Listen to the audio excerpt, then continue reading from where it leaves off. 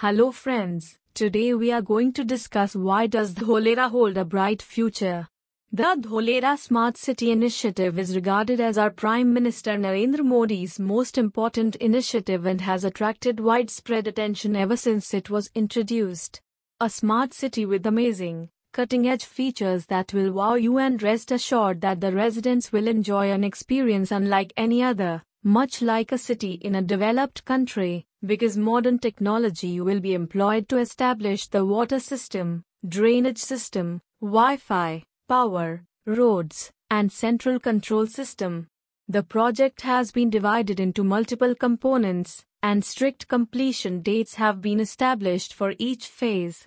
The aspirations of billions of Indians will soon be realized with the completion of India's first smart city, which is the reason why the Dholera Smart City plot price has been increasing every day considering its future potential and current development. Bright future of Dholera Sir.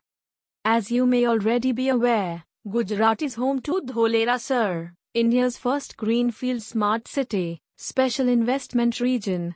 This city is being developed by several firms, including Halcro, Acom, L&T, SPML, Cube Constructions, Torrent, etc. According to the government's goals, the Dholera project will be equipped with cutting-edge amenities that are sure to catch the attention of visitors from all over the world.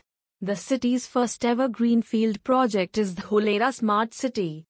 Why is Dholera Sir considered to be the future city?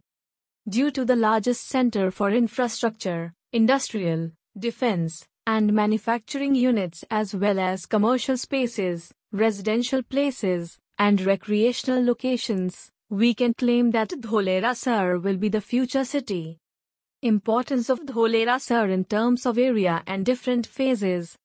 Dholera Sir has a total area of 920 square kilometers and a total developable area of 422 square kilometers. The first phase of the development of the Dholera Sir Smart City will be finished in 2022. The third phase will be finished in 2042, and the second phase in 2032. As a result, when the first phase is finished, 154 square kilometers of area will be developed. Thank you for listening.